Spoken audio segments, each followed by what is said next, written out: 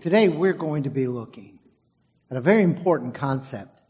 Up until this point, for a couple of months now, we have been focused on our need for awakening. We've taken a look at the things that are not right with the church. The things where we have failed, we have lost sight of God, and we need, as this angel shared, to repent. And it's been not a, shall I say, pleasant journey.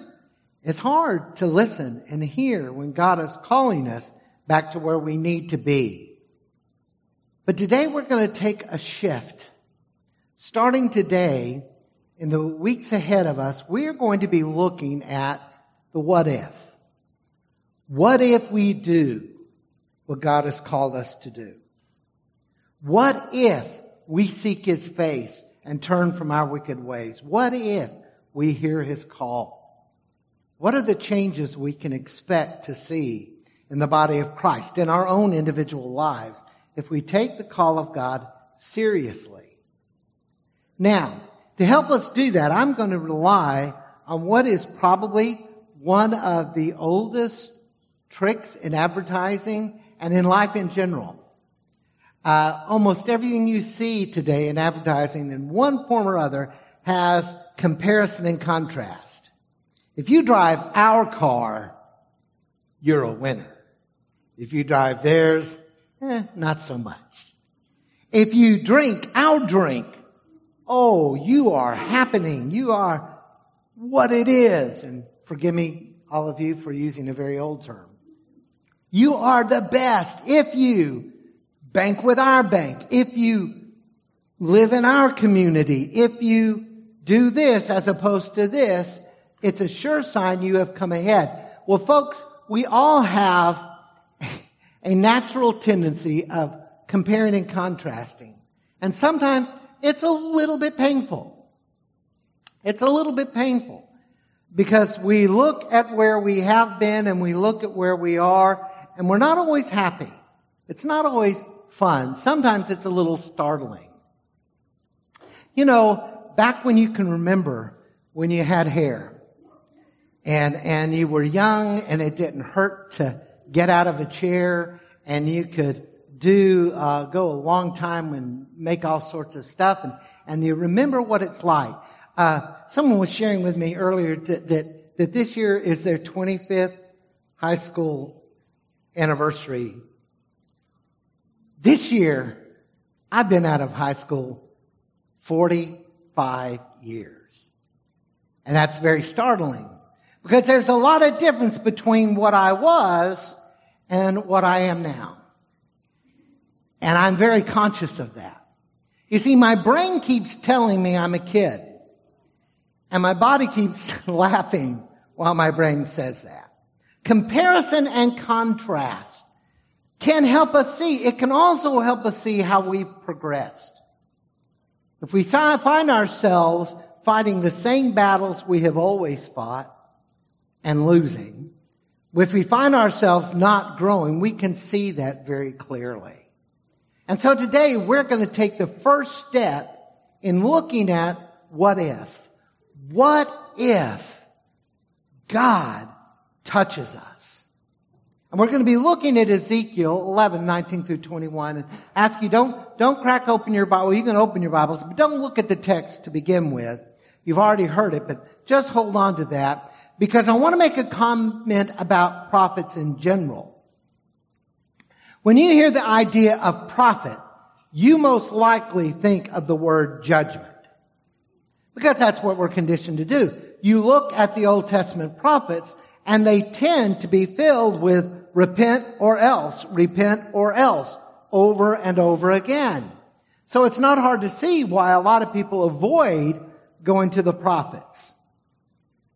But we need to understand something about the men and the women that God raised up. People like Huldah, who had a word for Josiah. People like Amos, who, for the most part, his book is extremely bleak. And we hear that and we see that. But even the bleakest of prophets had words of hope. And those words of hope gathered around several different ideas. Yes, God is going to bring judgment. Yes, Israel has sinned. And yes, the northern kingdom of Israel fell to Assyria. The southern kingdom of Judah would fall to Babylon. But in the midst of all that warning, we hear God saying to his people, but there's coming a day when I will restore my own. There's coming a day when I will make them brand new. There's coming a day I am going to bring them home. And particularly, it's been pointed out, during the period of the exile, when Israel is in Babylon, God raises up several words of promise that have a specific ring to them. And those words of promise are, I'm with you. Now, folks, there's no logical sense to that for Israel. You're with us, but you brought us here, God. You sent us here. You judged us. And God still continues to say, but you're not alone. You will find the message in Jeremiah. You will find it in Ezekiel. You will find it in Hosea. Words like, I will be your God and you will be my people.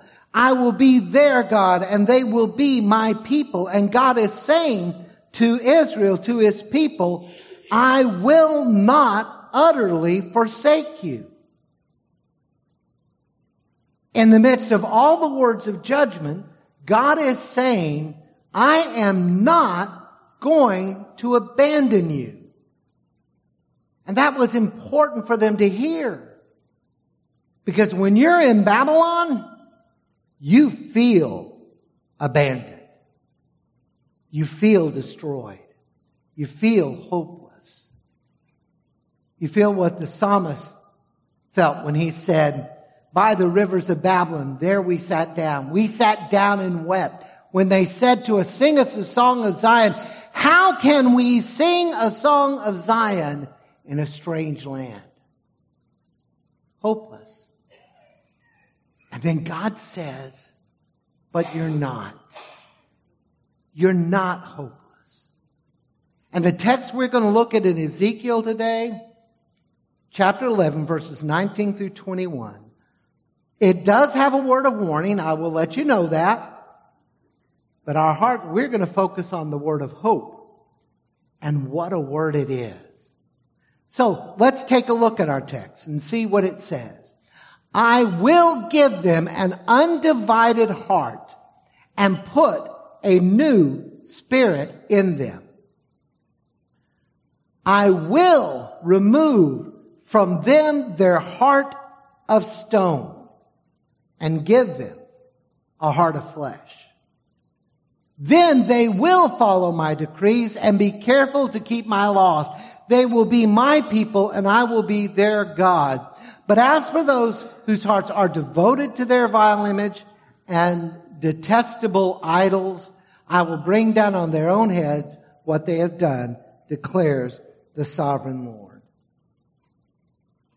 Israel has heard, Judah has heard judgments coming. And we now come to a place during the ministry of Ezekiel that the judgment has come. And there have been people brought from Jerusalem and Judah all the way over to Babylon. And the people that are left back in Judah think that the people in Babylon must be the absolutely most hated by God. But God says, I don't hate you. And I have not forgotten you. And I will restore you. In this passage of Scripture, God gave to Ezekiel a promise that his people would be given a fresh start. A brand new start. Now that's important for us. If I were to ask for a show of hands today, and I'm not going to do that because I want to keep our focus on what God promises. But if I were to ask for a show of hands today, of those of you who are struggling with everything in your life to hold on to hope, I would guess that most of us would raise our hands. We are living in a world of confusion, of change, all sorts of things happening. And it may well be that what we fear is true. We may be on the brink of the judgment of God. But as His people, we need to hear the promise. God does not abandon His own. And God has promised within His Word that what He did for Israel, He can do for us. He can change us. Now, what is it going to look like if God touches us and there is a change of heart within His people across our land and across the world today? What can we expect? Well, this is where the comparison and contrast comes in. For us to know and understand what it means to say God will change our hearts, we're going to look at what our hearts have been, perhaps are still, and what God wants to do to change us. So we're going to make some comparisons and contrasts, and we start off right off the bat and understand we've got to get this by observing the heart's focus. We are to observe the heart's focus. In other words, there's a little bit of introspection that needs to take place. We need to look at ourselves.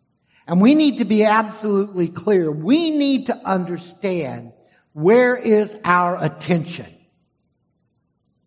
I am told that the human attention span is dwindling even more rapidly than I fear.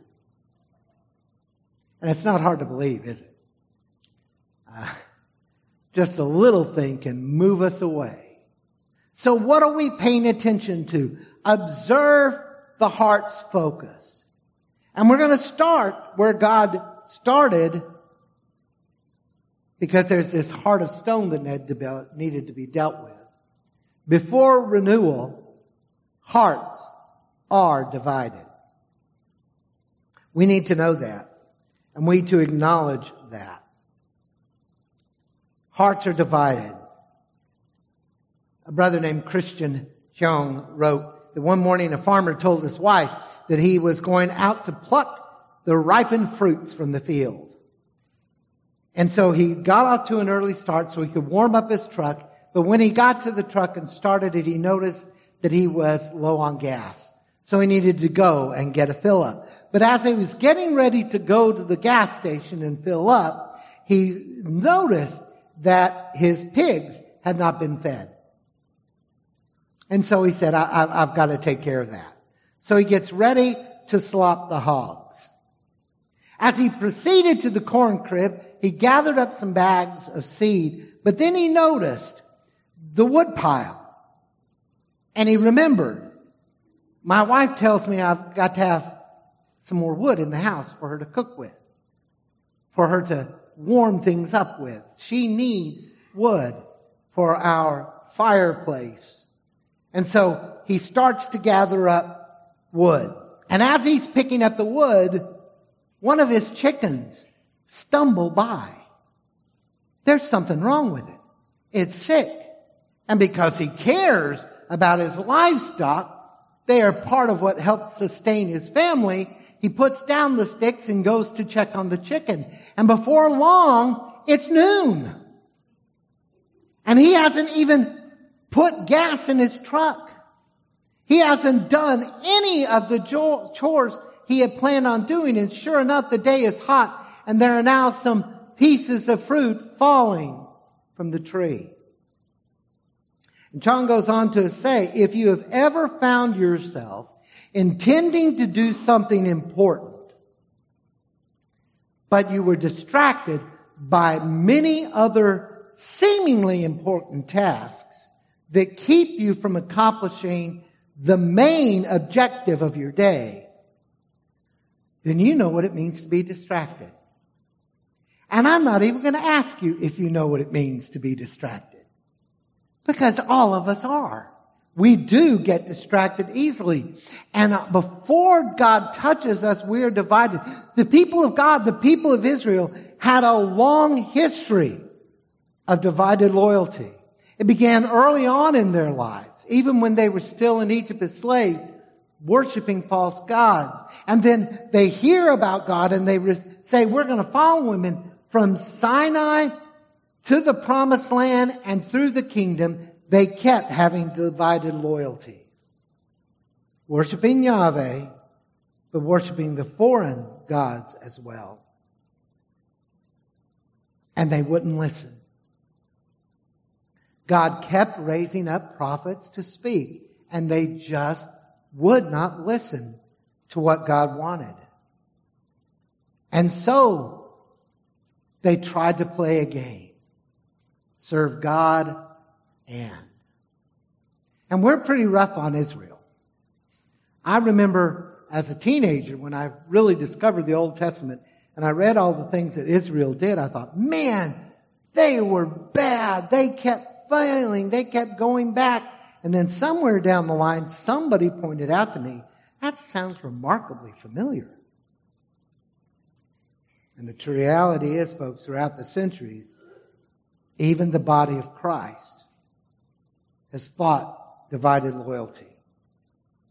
You see, I can point to you moments in time when the church, and this can go across denominational lines, we were so focused on the structure and the institution of the church that became the major thing in our hearts and minds. There have also been times when we were enamored by the things of the world and we thought, that looks fun. It can't hurt to do it a little bit. We'll just sin a little. And today our loyalties are being tested even more. There is a phrase that is used called nominal Christianity. And what it means is Christian in name. And there are a lot of people in our country, 75%, some surveys say, that identify as Christian. But let's ask a real honest question. Does it look like 75% of the people in our country are following the Lord faithfully? Does it look like we are? We've embraced a kind of cultural Christianity that doesn't make much demands. Go to church, and you're a good Christian. Give your tithe, you're even better. But that's not asking much. And for too long, we have embraced the techniques of the world. We want to grow a church. Let's see how the world grows stuff. And there was a whole movement in the 90s of saying, to get lost people in church, we've got to give lost people what they want. And there were churches that were letting lost people decide how they should worship. Folks, lost people don't know what worship is. Embracing the techniques of the world and losing sight of our primary focus. What are we here for? To serve God. To love God. To be witnesses of our faith to Christ. And everything else becomes secondary in what we do as Christians. And sometimes we lose sight of that primary goal. So, before renewal, our hearts are divided, but if God touches, if God moves, if God awakens us. After renewal, the heart is focused on God. After renewal, the Lord has our attention. He has captured our hearts. Ezekiel put it this way. God spoke and said, I'm going to give them an undivided heart.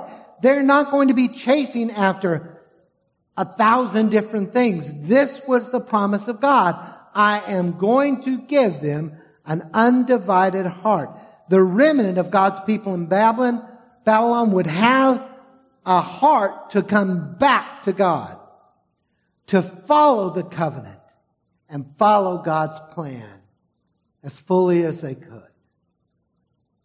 He said, not only am I going to give them a new heart, I'm going to give them a new spirit, a new mindset, a new drive that will guide them in the paths that they should follow. I'm going to recreate who they are. And from here on out, my people will be hearing me. Now, did Israel fulfill that 100%? Of course not. There were still struggles and pains. But Paul holds out a hope. In the 9th chapter of the book of Romans, Paul says, if I could give up my salvation for my brothers Israel, I would. But he makes it clear that he believed that God would save his brothers Israel completely and totally. God said, I will give them an undivided heart. I'll give them a new spirit. And when God's hand of renewal falls on his church, if God moves and gives us the awakening we're praying for, then our hearts will be singly focused on being what he calls us to be. See, single-hearted devotion is what God expects from us. We read in our responsive reading from Psalm 51, creating me a new heart, O God. Renew a right spirit within me. Jeremiah talks about the same new heart that God was going to bring to his people. And ultimately, that newness is found completed in the salvation in which Christ makes all who follow him new creatures. So when God moves, our lives will be drawn to his purpose. So what do? What do? Let us ask God for a renewed focus for our hearts. See, God had to do something to Israel to bring her back home. God has got to do something with his church to bring us back to where we can be. We must know that God is the one who will restore us. God is the one who will renew us. And we must humbly seek his hand to move in our lives. We've got to go to him. I can't do this alone. I need your touch, your strength, your grace.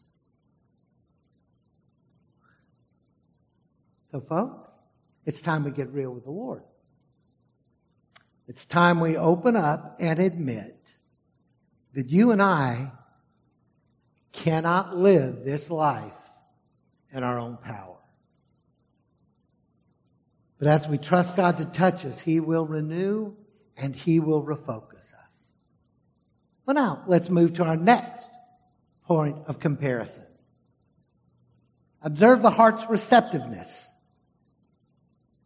Observe the heart's receptiveness.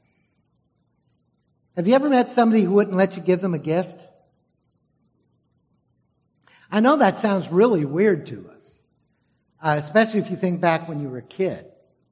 But I've known a lot of people. I've offered, and they've said, no, that's okay. I'm all right. Well, before we talk about people who are just too stubborn to get a gift, let's take a look at ourselves. We have to look at our receptiveness, and very specifically our receptiveness toward God. You see, before renewal, hearts are closed and stubborn. Now, I will very carefully avoid asking anybody to raise your hands if you're stubborn. Because many of you, I know well enough I don't have to ask that question.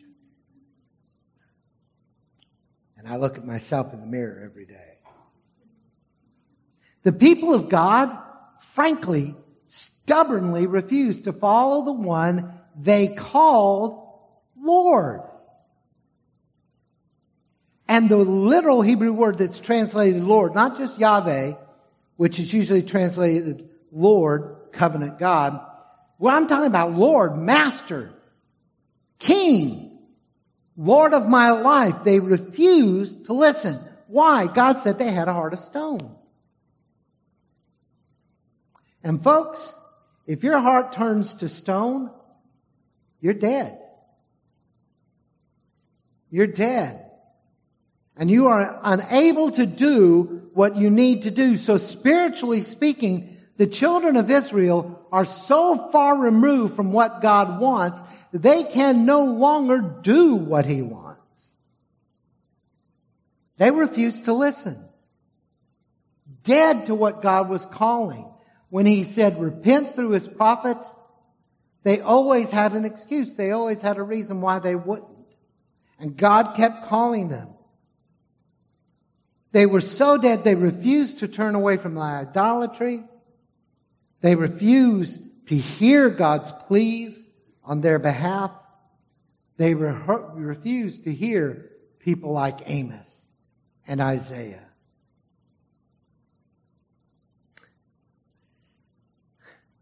And again, before we pick on Israel, let's be honest, the Church of the Lord Jesus Christ can be fully entrenched in a stubborn streak as well. How do I know that? Well, let's listen to a few of the things God calls us to do, okay?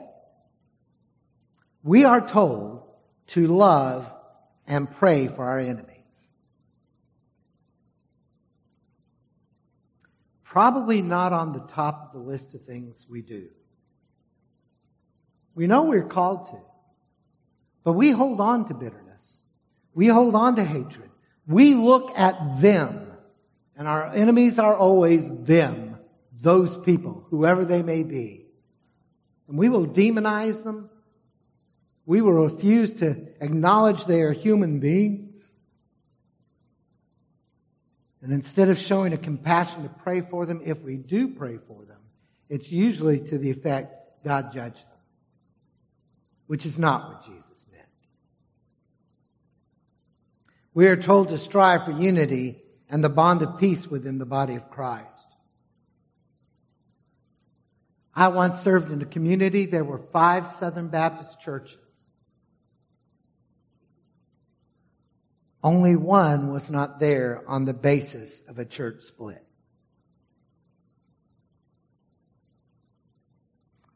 And in our denomination's life, just the SBC, I can show you almost every decade we've existed, we've had a fight. We're told to bear witness to our Lord. And yet some studies have suggested as much as 90 to 95% of people who profess faith in Christ have never shared their faith with a lost person.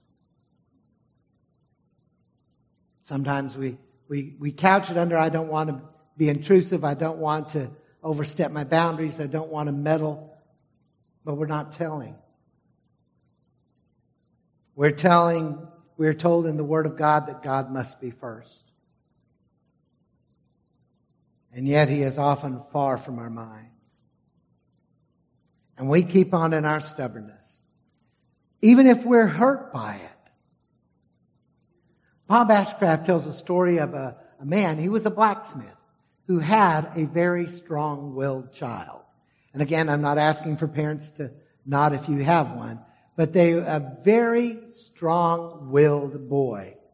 And one morning, the blacksmith is working on some horseshoes, and his little boy comes in to his shop, and he immediately sees his boy, and he immediately knows what is going to happen. There are a couple of brand new horseshoes on the ground. He says, leave them alone. They're too hot. What do you mean, Father? Daddy turns his head, and the little boy inches a little bit further. And he looks and says, I'm not kidding. Do not touch those. They will burn you. They are too hot. And the little boy again, I don't understand. But finally, the dad gets so engrossed in what he's doing, he turns his back on the boy and doesn't see. And guess what son does? He walks over and he picks up a horseshoe, which he very quickly throws in the dirt and starts shaking his hands. And his father looks, see what happens when you do what I tell you not to do. You got burned, didn't you?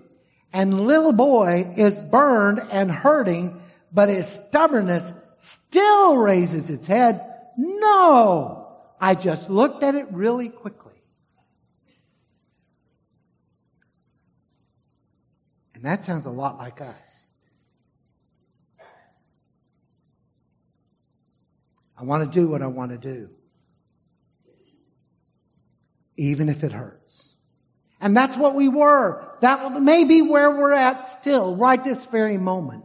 But what if God touches us? What if the awakening comes? After renewal, hearts are ready to respond to the Lord. When God touches us with His Spirit and moves in our hearts, suddenly that heart of stone, that heart of stubbornness melts away to a flesh heart ready to listen. And the promise of God to give a heart of flesh was monumental. God's people, as they opened up their hearts to His touch and repentance, He says, I'm going to change you. Now, this doesn't mean that somehow we have to clean up our lives before God will move. But it's a recognition that we see in the Word of God, throughout the Word of God, that God can't force us to follow. And He calls for us to repent.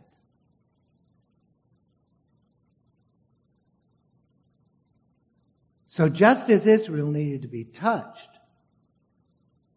so they could repent and open their hearts, God says, I'm going to move in you, and you will come back to me.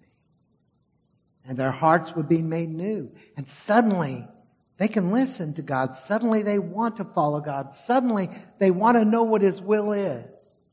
And they are changed. And when God's hand of renewal touches our being,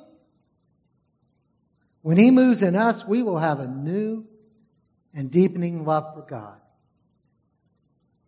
If we seek His face, we will be transformed into a people that long to follow Him, that long to serve Him. We will become a people who are ready to hear Him and respond accordingly to His word. When we turn our hearts and He renews us, we want to follow our God. Our ears will no longer be constantly distracted from His voice.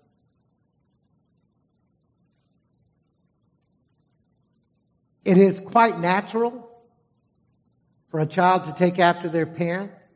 Sometimes that's very good, sometimes not so much. But folks, we're the children of God. And God is saying, I want you to follow me. Jesus, our elder brother, has shown us the way we are to live. And as God touches our lives, we can begin moving in that direction. So, what do we need to do?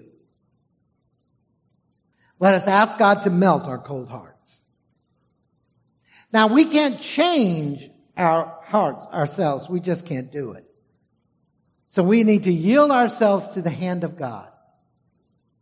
I'm so far away from where I need to be, where I want to be, God, and I keep stumbling. I need you to touch me. And His Holy Spirit will supply the spark that will stir our hearts to flame, igniting a new desire to follow His lead. That's what we can be. People ready to listen and follow our God as He is moving in us, touching us, directing us. Well, we have one last comparison that we find in Ezekiel. Observe the heart's actions. Observe the heart's actions. When our hearts are far from God, how do we behave? When our hearts are being drawn to God and we repent and the awakening comes, how will we behave? Look at the way we act. is crucially important in deciding, are we where God wants us to be? You see, before renewal, hearts are yielded to disobedience.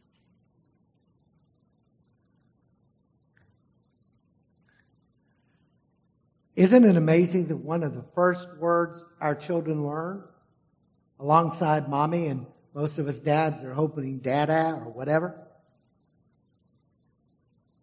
If I were to ask you just call out one of the first words your children learn, I'd be willing to bet no. They learn that very quickly, don't they? And they know how to use the word no because they've heard it so much. And that is the heart that is far from God. Israel had long ago, long before the Babylonian captivity, quit following a path of obedience. Oh, they kept the rituals going. They performed sacrifices. They said prayers. They went to the temple. But it was all emptiness. How do I know that? Because while they were praising God at the temple, they were also going in the high places and worshiping false gods. We know this because in the midst of their sacrifices, they were not giving their devotion to God. And folks, partial obedience of a hardened heart is an awful lot like a half-truth.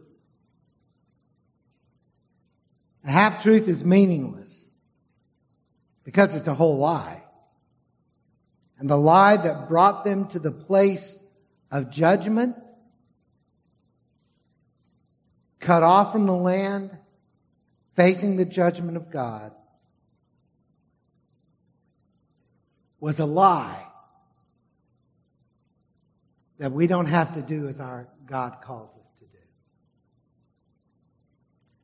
The divided hearts of God's people today lead them into the same lukewarm obedience.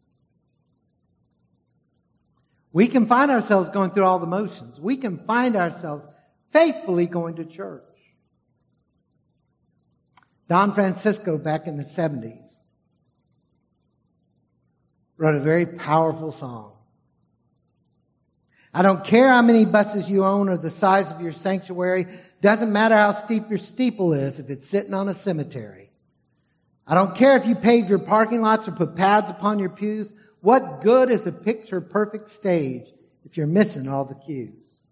I don't care if your pastor's super-powered and your program's always new. What you need is love and truth, and men are going to come to you. It doesn't matter if you know the Bible, if it's all inside your head. But the thing I need to ask you is, have you done the things I said? Do you love your wife? For her and for your children, are you laying down your life? What about the others? Are you living as a servant to your sisters and the brothers? Do you make the poor man beg you for a bone? Do the widow and the orphan cry alone? I don't care if you pray for miracles. I don't care if you speak with tongues. I don't care if you said you've loved me in every song you sung. It doesn't matter if your sacrifice of praise is loud enough to wake the dead. The thing I need to ask you is, have you done the things I said? Do you love your wife? With all you've got inside you, are you laying down your life? What about the others? Are you living as a servant to your sisters and your brothers? Do you make the poor man beg you for a bone? Do the widow and the orphan cry alone? Lord, when were you a prisoner, but we did not come to you? When was it that we saw you sick that we didn't follow through?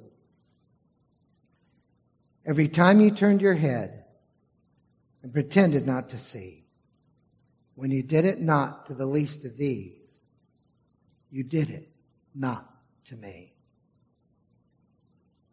Going through the motion,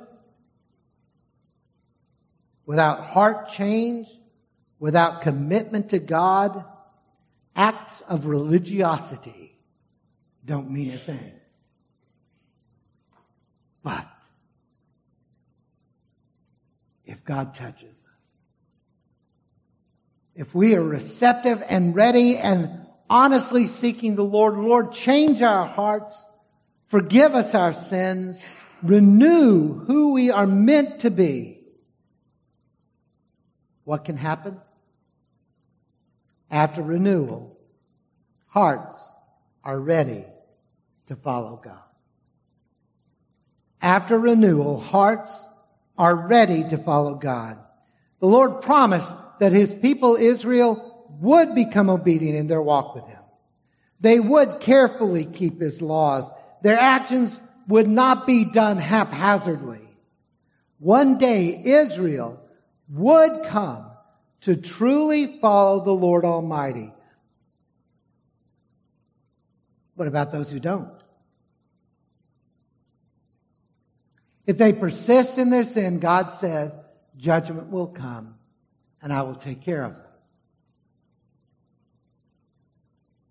But when they hear me, and when they turn to me in repentance, when they open their hearts to me, I will change them. And when and if God's renewal comes in our day, if the awakening we are praying for comes into our lives, we'll finally understand what Jesus meant in the Beatitudes. Blessed are those who hunger and thirst after righteousness, for they will be filled. He will change the desires of our hearts. He will empower us to faithfully follow His purpose. We will finally come to understand the need to allow our faith to lead us into faithful living.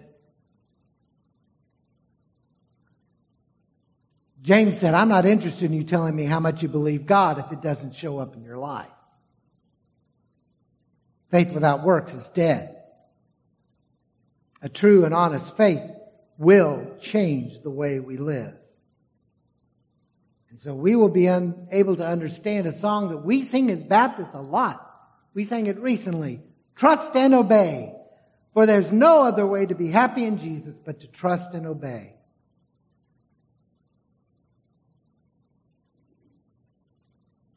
And I've wondered how often I've sung those words. Simply by rote.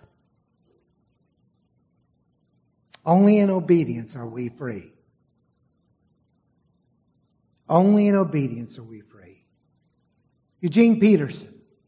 I love many of his books. His paraphrase, The Message, is a fun way of looking at an understanding. But he wrote a book, Run with the Horses, and he tells about watching a family of birds teaching their babies to fly. 3 young swallows were perched on a dead branch that stretched out over a lake. And one of the adult swallows got alongside the chicks and started shoving them out toward the edge of the branch. Pushing until finally the first chick fell off the branch, headed for the water below, beating its wings as quickly as it could, and all of a sudden it took to flight. So it's number 2's turn, and the bird is pushing, and the bird falls off, and again, plummeting surely to its death, flapping its wings, and flies off. Oh, but young swallow number 3 was probably named Danny. The adult was pushing the bird, and it wasn't going to be bullied. I'm not budging an inch. Well, it did, because Daddy Bird's bigger than, and pushed. But the third young swallow was determined not to get knocked off that branch. To the point Peterson said he was now hanging onto the branch upside down, determined not to let go. And Papa Swallow starts pecking his claws with his teeth until it finally became so painful The bird had to let go. And sure enough, beating its wings, it took off. The mature swallow knew, Peterson said, what the chick didn't do, that it would fly. There was no danger in making it do what it was perfectly designed to do. Swallows have feet and can walk. Swallows have claws and can grasp a branch securely. But flying is what they are designed to do. That's what they are meant to do. And it's not until they fly that they are living their best. Graceful, beautiful, and free. And Peterson's right, folks. And God created you and He created me to follow our Creator. To follow His path. To follow His plan. And we are not truly free until we open ourselves up to what God made us to be.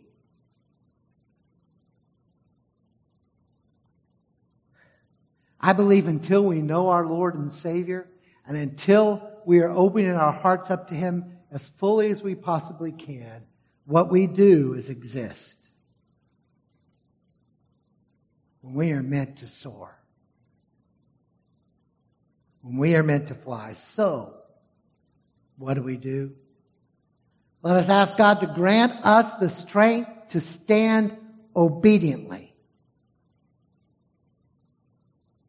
Instead of some haphazard obedience that we do every once in a while in our own power,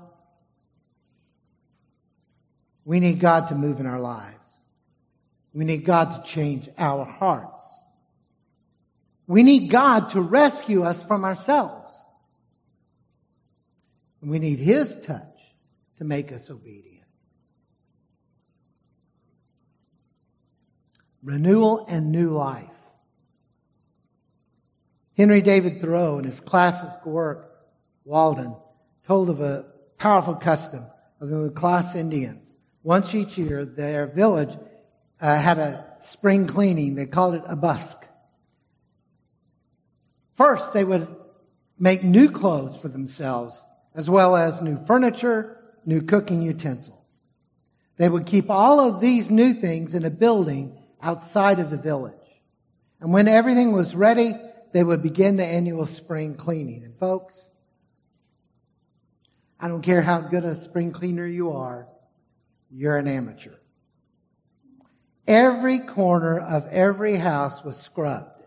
Every stick of furniture was thrown out. Every child's toy went to the garbage heap as well. The dirt paths were swept. The weeds were plucked up. Even food left over from winter was thrown out. All of the refuse in the village was gathered together into a pile at the center of the village, and the chief would set it on fire. And as they watched it burn, thankfully we don't have this custom, they took off all their clothes and threw them into the fire as well. And they watched that fire closely and made sure every last piece of garbage was burned. And on the fourth morning of this process, they washed and bathed, dressed in their new clothes, and they would gather again at the heart of the village. And the chief started another fire, and from the flames, each family took burning sticks home to start their own fires. Every year, the old was completely gone. Life began again.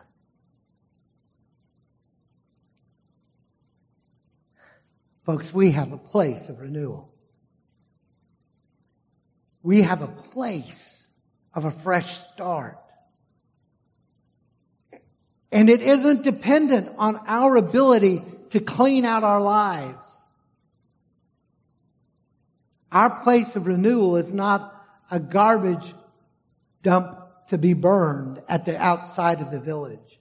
Our place of renewal is Jesus Christ, our Lord and our Savior. And in our renewal, our hearts can become refocused on God, putting Him at the head of our life where He wants and we need Him to be. In our renewal, our lives can be more receptive to doing His will, wanting to follow Him, asking Him for strength to remain faithful. In our renewal, our actions can become those of obedient followers of Christ. We must ask God to move in our lives. We must ask God to renew our path. And so today, right now, I'm asking you to bow your heads, close your eyes before the Lord.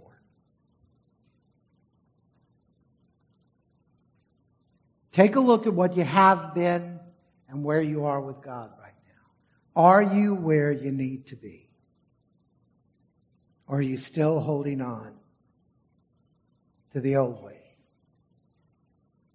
Today, I implore you, yield yourself to the renewing touch of God. Let Him give you a new heart, a beating, strong heart to love Him, a new mind, a new spirit to follow Him, and a desire to let Him change you.